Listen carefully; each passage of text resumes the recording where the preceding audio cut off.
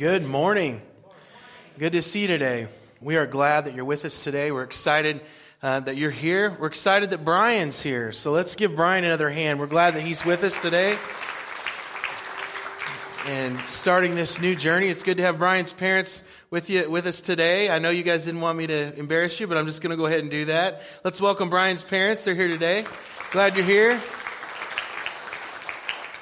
Excited about a lot of things. Excited about Pastor Adam's message last week. Didn't he do a good job? Yeah, give him a hand. I'll tell you what I'm not excited about. I'm not excited about Jim retiring.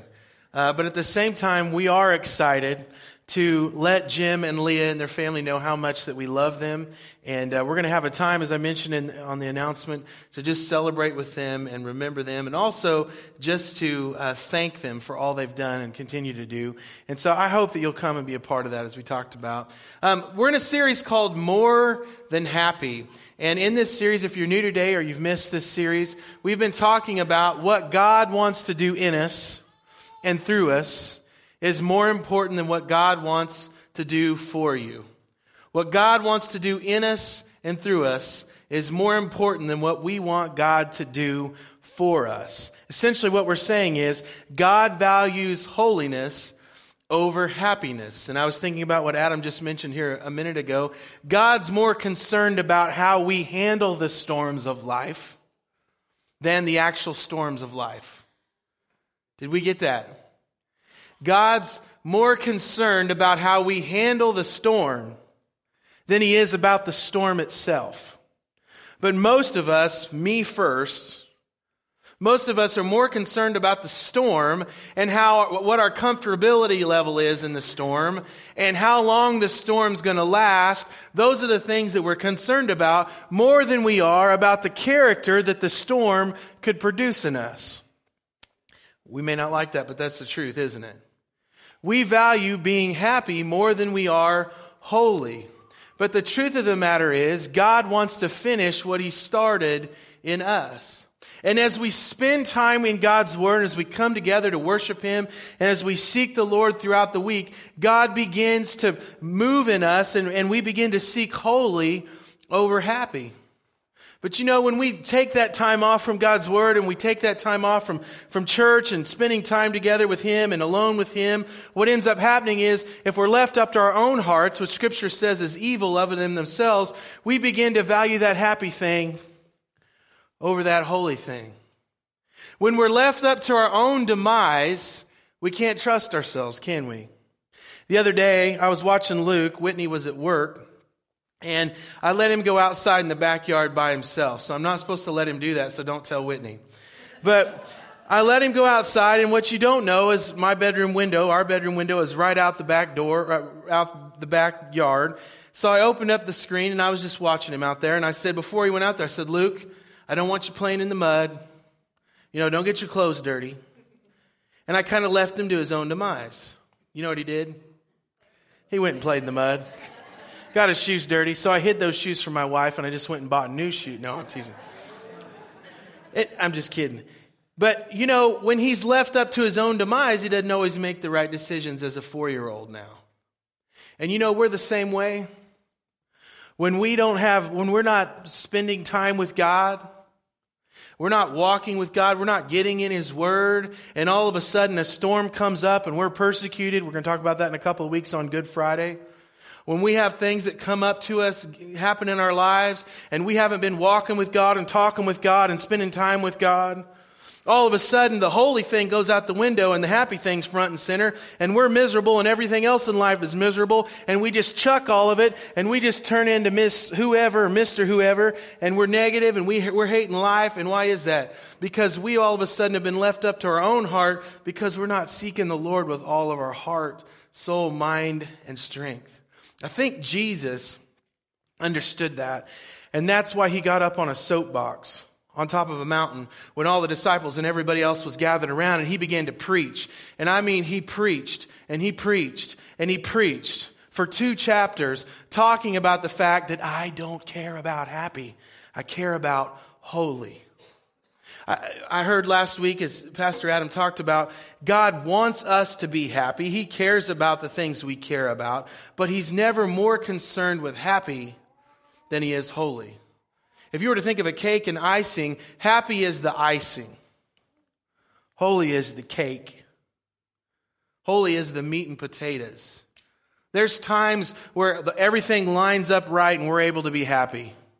There's times where there's no rain and the weather's just right and the sun's out, and there's other times where it's not, isn't it? And we're basing our lives. I'm sharing this today because somebody's here for the first time. I'm sharing this today, and I'm stopping here for just a minute because somebody's in the middle of the storm and you can't see anything else but the storm, and God's saying, I want to shape myself in you. And Jesus starts talking about what it means to be a part of the kingdom of heaven. He lists several things, and today we're landing on Beatitude number 6, and here's what Jesus said. Blessed are the pure in heart, for they will see God. Let's say that together. Blessed are the pure in heart, for they will see God. So as I was looking at this, there's several things that jump out here, and as we were studying this and looking at this, the word pure is talking about without stain. It's talking about being holy. It's talking about being clean.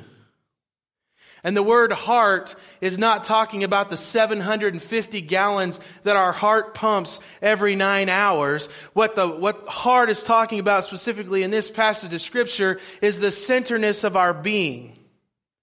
Is the core of right and wrong. It's how we view life, how we do things. So when he says more than happy are the pure, are the clean, whose center is on me, they will see. And when we think of the word see, we think of heaven, and it's partially right, but it's saying they will be able to see clearly. I played paintball when I was a youth pastor quite a bit, and I loved playing paintball, but your goggles fog up and you can't see very well. And there's this middle school girl who's on the other side, and I popped over the hill to shoot her, but my glasses weren't on very well, and I couldn't see exactly where she was. And she shot me right in the Adam's apple with a paintball gun. So I took my gun and I threw it at her. But it's not only talking about heaven, but it's talking about being able to see correctly. So that when you're a student and you're at the middle school and you're walking by and you see some kid sitting by themselves and you're pure in heart, in other words, your motives are right, and you're walking with God, and all of a sudden you see that kid at the lunch table, and before you didn't notice them, but now you're seeing right, and you're like, you know what, I'm going to go sit by them. Or you're a teenage boy and you're pure in heart, and all of a sudden you kind of realize you got this habit of being on the computer at 2 o'clock in the morning. Nothing's happened. You've not looked at anything you're not supposed to, but all of a sudden you're able to see, and God begins to whisper to you, you know what? This is probably not a good schedule for me to be on. You're able to see. You're in a relationship, you're in college, and you're dating, and you're hanging out, and all of a sudden you're noticing you're spending way too much time alone. Nothing's happened. But all of a sudden you're able to see as God sees, and you realize this probably is putting me in a situation. You know, it's a tornado watch. There's no tornado on the ground, but the environment is right. And you set some boundaries because you can see. Or you're in a marriage and you're struggling.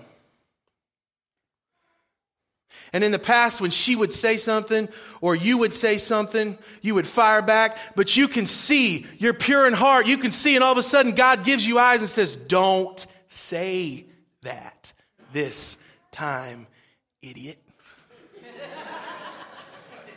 Okay, that was way too personal. Sorry. That was my own thing there. Kind of got in there.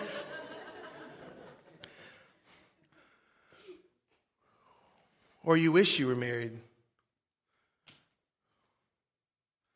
But something happened and he's been gone or she's been gone. Or there was a death or divorce. And instead of seeing all that pain and all that hurt and all that bitterness, you're pure in heart and you're able to see through that and say, I know that God is carrying me through this, and I'm going to trust Him in the midst of this because I see that my God is bigger than my pain. I see that this storm is not the end. How I handle this storm is what God's after. God, if you want to use me in spite of what's happened to me, I'm good with it. And then we've got the kids are grown. And you're looking at the person next to you and you don't know them because all of your energy and effort wasn't spent on husband or wife. It was spent on the kids. And now you're looking across and you're seeing this spouse next to you and you don't know who they are. And what you want to see and what you want to feel is, I don't want to be with you. But God, you trust God and you begin to see this and you begin to put more time and energy into that because you are singleness of heart towards God. Or you're in your 80s or 90s and you don't feel useful anymore and your spouse has been gone and you just feel like there's nothing for you and every life's passing you by and all you can see is death and I can't talk like I used to and walk like I used to and get around like I used to. And that's what you see. But as you align yourselves with God, God begins to put a burden on your heart for your neighbor, that lives next door. And He puts a burden on your heart to pray for people. And where there was no value, all of a sudden you see value because you can see. Does that make sense? Because you're not divided in your heart, conflicted between your sinful nature and the spirit nature. You have jumped into spirit nature. You have jumped into the fact that I don't have to sin in word, thought, and deed every day because the Spirit doesn't sin in word, thought, and deed every day. My flesh sins in spirit and, in word, thought, and deed. I'm having the Spirit in my life and I'm going to have a singleness of heart. And James says, come close to God and He will come close to you. Wash your hands. Purify your hearts, for your loyalty is divided between, let's finish it, God. Paul understood that whole, I want to do what's right, but I end up doing what's wrong. I want to lose weight, but I eat brown. That's getting too close to home. I want to bite my tongue, but I end up saying what I don't want to say. Paul talks about this. He goes on and on for Romans chapter 7. Read Romans chapter 7, verse 14 through 25. And he talks about that tension between wanting to do right, but doing what he hates. Wanting to do right, but doing what he hates. Wanting to do the right thing, but falling over and over again. Nobody in here can relate to that, can we? But Paul doesn't stop in chapter 7. He goes on in verse 25 of chapter 7 and then in chapter 28 and says the answer to this dichotomy, this answer to bouncing back and forth between God's Spirit and our sinful nature is Jesus Christ, who came and paid the penalty for our death so that we didn't have to live in that tension. We could surrender our lives to Jesus and walk in His Spirit. Jesus says, blessed are the pure in heart. How do we do that? It starts with admitting that to ourselves and to others and mainly to God that our lives are dirty with sin and it needs to be washed.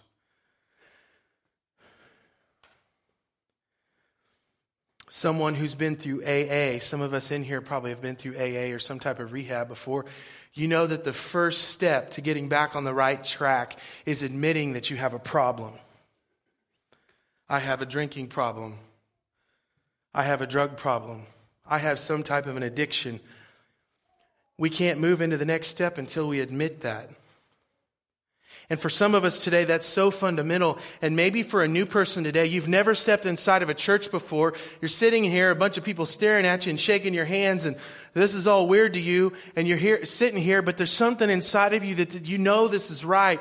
Folks, the first thing we got to do if we're going to be pure of heart is to admit that we're dirty.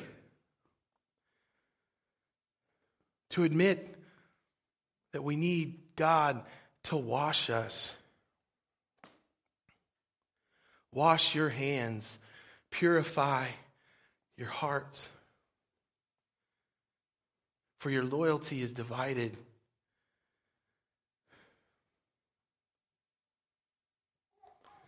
I was watching Dr. Phil once. And this guy's on the TV with his wife. And he says, my wife thinks I have a drinking problem. I don't have a drinking problem. He said, you don't? Nope. Well, how many beers do you have a day? 17. Dr. Phil says, you have a drinking problem. He goes, I don't have one. He said, you have a drinking problem. And the whole show was dedicated to not how to get through it. The whole show was dedicated to him admitting he's got a problem. I land here for just a second. Because not only do we need to admit the problem, but we also have to admit we can't wash ourselves clean. My son Luke, he's 4 years old and he wants to give himself a bath. He wants to do everything on his own. He doesn't want, I don't need no help. I do myself. Noah do himself. Gracie do himself. Me do myself. I know, honey, but you can't always do it yourself, because when you put your own clothes on, you take all the clean clothes out of the dresser and you dump them all over the floor when you do it yourself. You want to give yourself a bath, but then you put 20 gallons of shampoo on your head, and then you take 1 cup of water and think that it's clean, and then you burn, your eyes get burned, and then you're screaming at me, and then you get out of the tub and you can't find a towel. You can't do it yourself, but he tries. And gang, we try to numb what's going on in our life with alcohol or drugs or anything else big or small to try to get us clean. And the truth of the matter is, none of that stuff's going to get us clean. We need Jesus to wash us clean. Peter tried to do it himself. You remember when Jesus comes to him and says, hey, let me wash your feet. And Peter says, no, you'll never wash my feet. And Jesus says, you can't wash your feet. No one else can wash your feet unless I wash you. Let's finish it. You won't belong. We all need to be washed, specifically by Jesus. This is kind of an off-the-wall point, but I'm off the wall, but it's the truth. Cologne and perfume can only cover the smell so long. You know what I'm talking about. You get home from work and you got to be somewhere and you've been laboring outside, maybe in the yard or whatever, and you smell. And you don't have time to take a bath, or you don't want to take a bath. So what do? You get you some Pine Tree perfume, right? You rub yourself down, you spray yourself with cologne, and you think you got it good, but people can still smell. Right? And we do that spiritually. We don't realize that we're trying to cover up dealing with what the issue is. And we don't think anybody smells that we didn't take a bath. We just sprayed ourselves with cologne or perfume. And the truth is, it's still going to come out. Listen to what Jesus says. Jesus says you can't cover up your sin. A good person produces good things from the treasury of a what kind of heart? And an evil person produces evil things from a treasury of what kind of heart? Because what you say flows from what's in your. Eventually, maybe not today, maybe not tomorrow, but eventually what's in your heart comes out. You can't keep spraying cologne and perfume on. At some point, you're going to stink. Because what's in your heart comes out.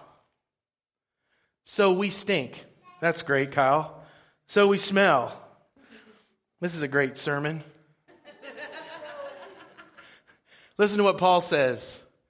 It's because of that, because of God's spirit nature being so contrastly different than our sinful nature, God did what the law could not do.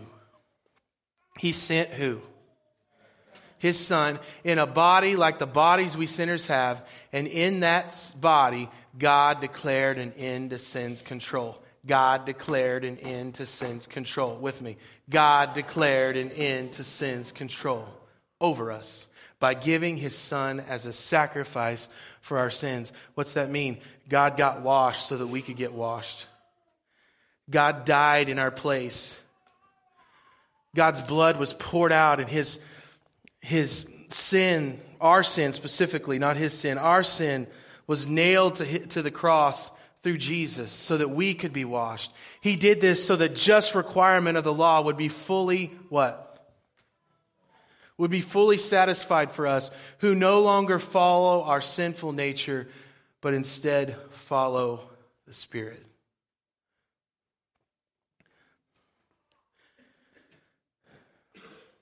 We have kids. We've got grandkids. We've got nieces and nephews. Imagine if they were at your house. It was time for bed and you said, hey, you need to take a bath. And they looked at you and said, I took a bath 4 years ago. I don't need to take one now. Now you laugh, but some of us have grown up in churches that teach you if you've had one bath, you shouldn't be taking a bath again. And if you need to take a bath again, there's something wrong with you.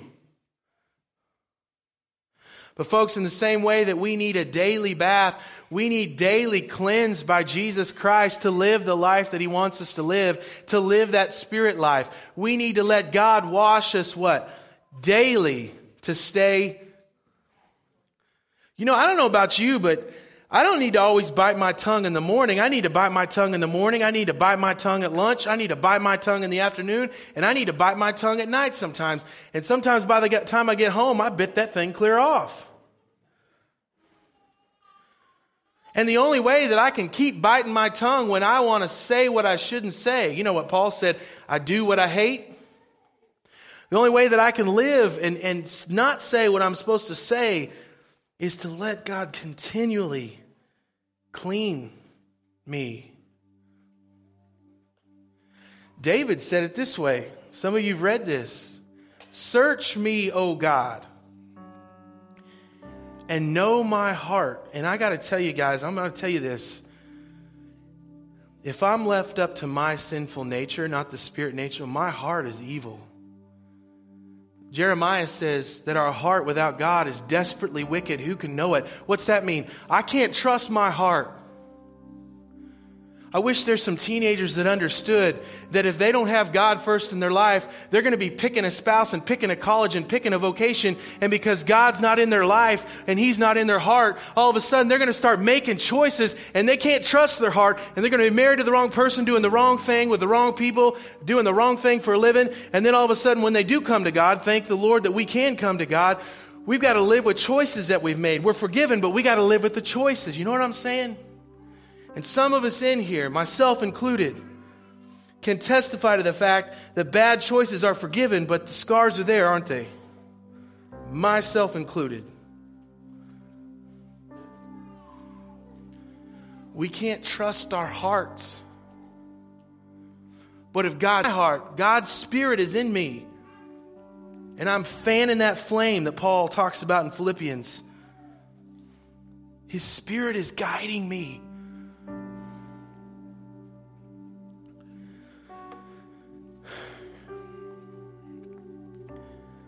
How do we let God search our heart? You know, we've all said this before when someone comes over to our house. Make yourself say it with me. Make yourself. I've said it before, but guess what? I don't really mean it. When you come over to my house and I say make yourself at home, I don't really mean it. And if someone comes to your house and you say make yourself at home, you don't really mean it. You don't really mean that they can make themselves at home and go into your bedroom and start going through your drawers.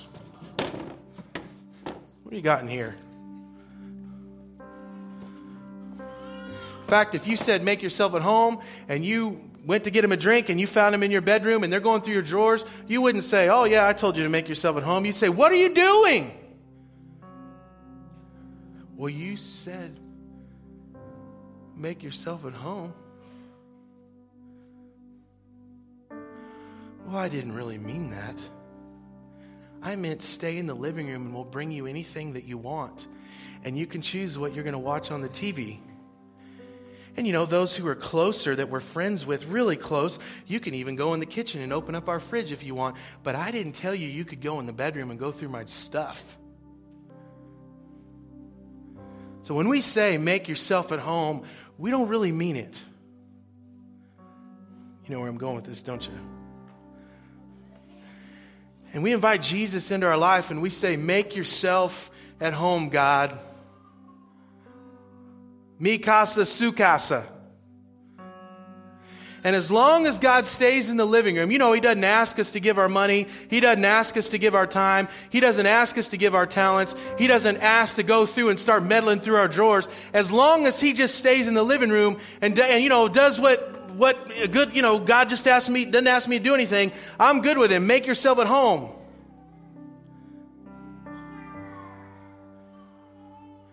But when God wants to go into different rooms, Kyle, I was going through your dresser. I was noticing some stuff in there. When you get upset, you need to get rid of that because you don't handle that right when you get upset. You're more focused on the situation that made you upset than you are the fact that I'm really concerned about how you handle the situation. Lord, I said make yourself at home in my living room.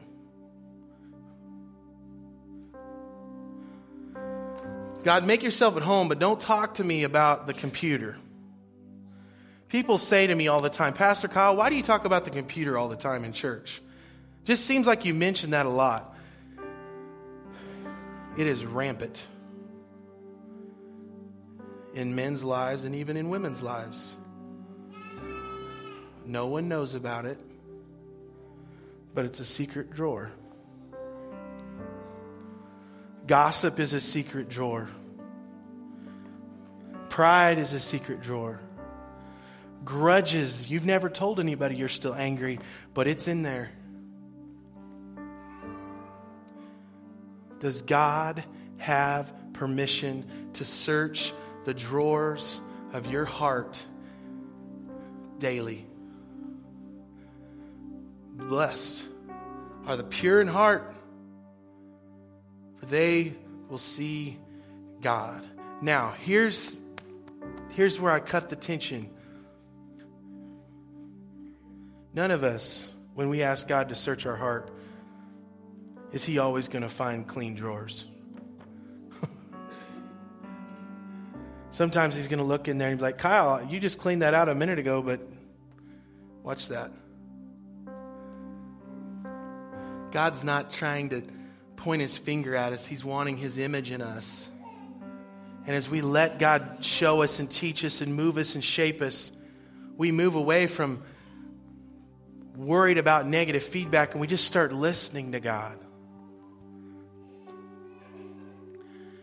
I shared with you that I ask in between services what I can improve on.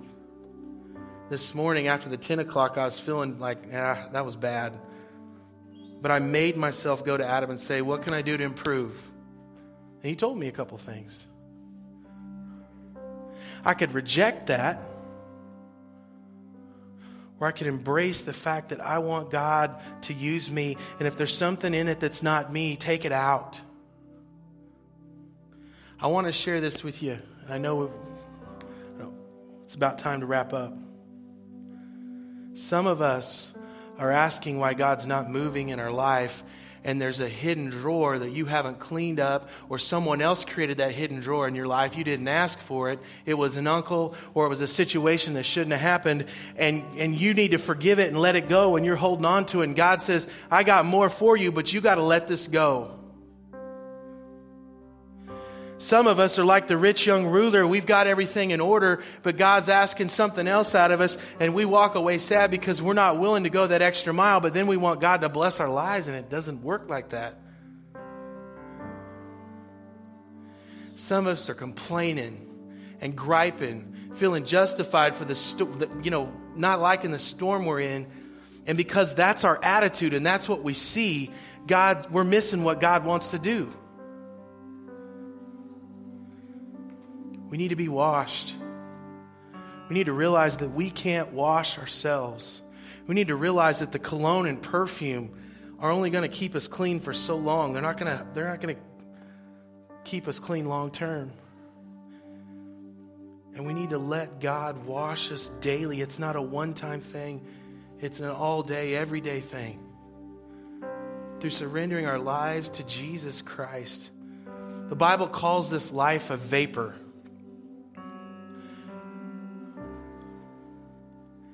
And we're going to spend eternity somewhere. Now think about that before we go eat. We're going to spend eternity somewhere. Are there any drawers in your life that need to be cleaned up? And the minute we confess that to God, He cleans us up. So as we stand together this morning, if you'd like to come and pray and invite Jesus to clean you up, or invite Jesus again to clean you up, or to pray that God would clean someone else up. But my prayer today is that God would give us clean hands and a pure heart to be what God has called us to be. Lord Jesus, thank you today that you love us, that you accept us in our dirt, but you don't leave us there, Lord. Father, the goal of cleaning us up is not just to be right before God, but to be an ambassador for Christ so that others can be cleaned up. Search the drawers of our heart today. And Father, if you whisper in our ears something that needs to be taken care of, may we be obedient. If you love me, you will obey my commands. May we be obedient to Christ. Lord Jesus, we thank you today that you're patient with us. Father, I don't think today you're wanting us to feel bad about ourselves and just sit around, Lord, moping. But Father, today I believe that you're calling us to just be washed clean today. Whether it's salvation, whether it's saying yes to the plan and the purposes that you have for us, and we're like Jonah and we just keep running from you. We believe in you, but we don't want to do what you've called us to do, and we need to just say yes to that. If we're washing our hands, Lord, through committing to serve you or whatever it is. And Father, today, I pray, Father, that you would find us pure in heart, not because we're pure, not because we're worth it or earned it, but because you say we're worthy. You sent your Son, Lord, because you love us. And you sent him to a cross, Lord, and he died on a cross so that we could be clean. Father, may we daily, through spending time with you and through your word, may you wash us clean so that we can see those around us that need you. Thank you for who you are. Blessed are the pure in heart, for they will see God. The Lord bless you and keep you. The Lord make his face shine on you and be gracious to you. The Lord turn his face towards you and give you peace. Have a blessed Sunday.